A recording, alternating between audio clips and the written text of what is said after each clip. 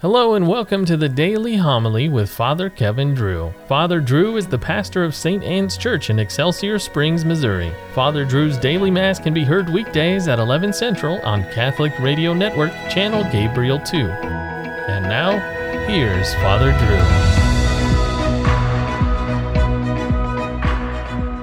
Drew. A reading from the book of the prophet Ezekiel. The angel brought me back to the entrance of the temple, and I saw water flowing out from beneath the threshold of the temple toward the east, for the facade of the temple was toward the east. The water flowed down from the southern side of the temple, south of the altar. He led me outside by the north gate and around to the outer gate facing the east, where I saw water trickling from the southern side. He said to me, "This water flows into the eastern district down upon the Arabah, and empties into the sea, the salt waters, which it makes fresh. Wherever the river flows, every sort of living creature that can multiply shall live, and there shall be abundant fish. For wherever this water comes, the sea shall be made fresh. Along both banks of the river, fruit trees of every kind shall grow. Their leaves shall not fade, nor their fruit fail. Every month they shall bear fresh fruit, for they shall be watered by the flow from the sanctuary. Their fruit shall serve for food, and their leaves for medicine." The word of the Lord. A reading from the first letter of St. Paul to the Corinthians. Brothers and sisters, you are God's building, according to the grace of God given to me. Like a wise master builder, I laid a foundation, and another is building upon it.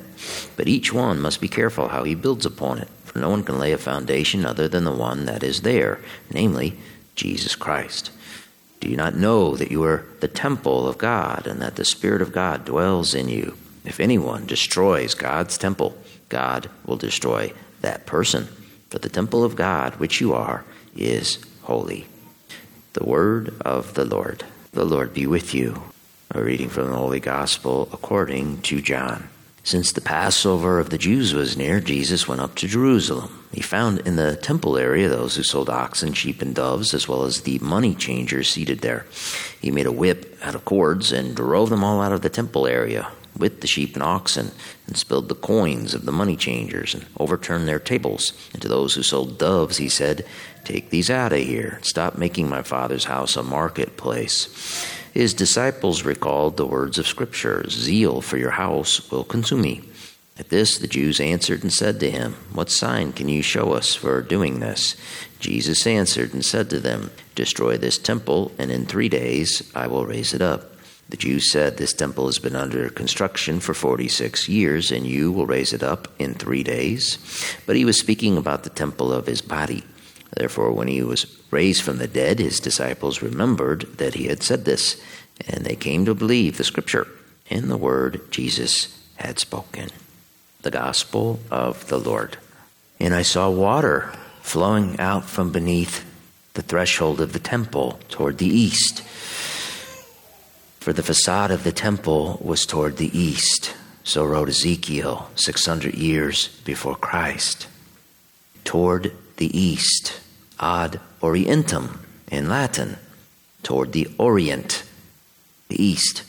The rising sun was a symbol of Christ coming back for us. A light shines in the darkness. Traditionally, Christians faced east to worship. Tertullian, as early as 197 AD, wrote of Christians praying in the direction of the rising sun. St. John Lateran, one of the most imposing churches in Christianity, is the cathedral church of the Diocese of Rome. That means it is the Pope's cathedral since he is the Bishop of Rome. It was first built in 324 AD, and its dedication has been celebrated on November 9th since the 12th century. This is done as a sign of our devotion to and unity with the chair of St. Peter. If you look up Lateran Basilica virtual tour, you will get a fascinating look at the mother church of all Christendom. Left click and drag your mouse around, and you can look all around the Lateran. You will see people standing by the statues that are lined up down the nave. That shows you just how huge the statues are. You'll notice something else too. There are no pews in the church. Pews were placed in churches after the Protestant Revolution. In the horrible 16th century, when the holy sacrifice was replaced with prayer services, beautiful high altars were replaced with tables. At these newly concocted services, a presider, no longer called a priest, stood on the other side of the table so he could face the people. The offertory rite and the canon of the Mass, what we call today Eucharistic Prayer number 1, were replaced with songs and long sermons. That is when the idea of pews for the people was invented. A modern scholar wrote that until recently, Christians were less concerned with forming a faith community than in the priest offering the sacrifice before God as the representative of the faithful. This, of course, is better realized when both priest and people face the same direction at Holy Mass. The great church father, St. Augustine, who died in 430, wrote, "When we raise our hearts in prayer, we turn towards the east, whence heaven arises. This is not to say that God could only be found there and that he has forsaken the other directions of the world. Rather, we face east to remind ourselves that we must turn in the direction of a higher natural state. That is, we must turn to God." St. Augustine would frequently conclude his sermons by telling the faithful to turn toward the east, using a set formula, conversi ad Dominum, turn to face the Lord. In the early church, turning to face the Lord and turning to the east were the same thing. In Book 2 of the Apostolic Constitution, published in the 4th century, the appropriate call made by the deacon after the priest's sermon is rendered as, "Arise and face the Lord."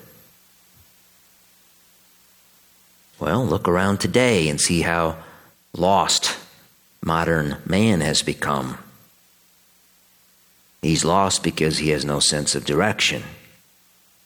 He is lost because he has lost the theological and liturgical significance of the rising sun, who is Jesus Christ, the light who pierces the darkness.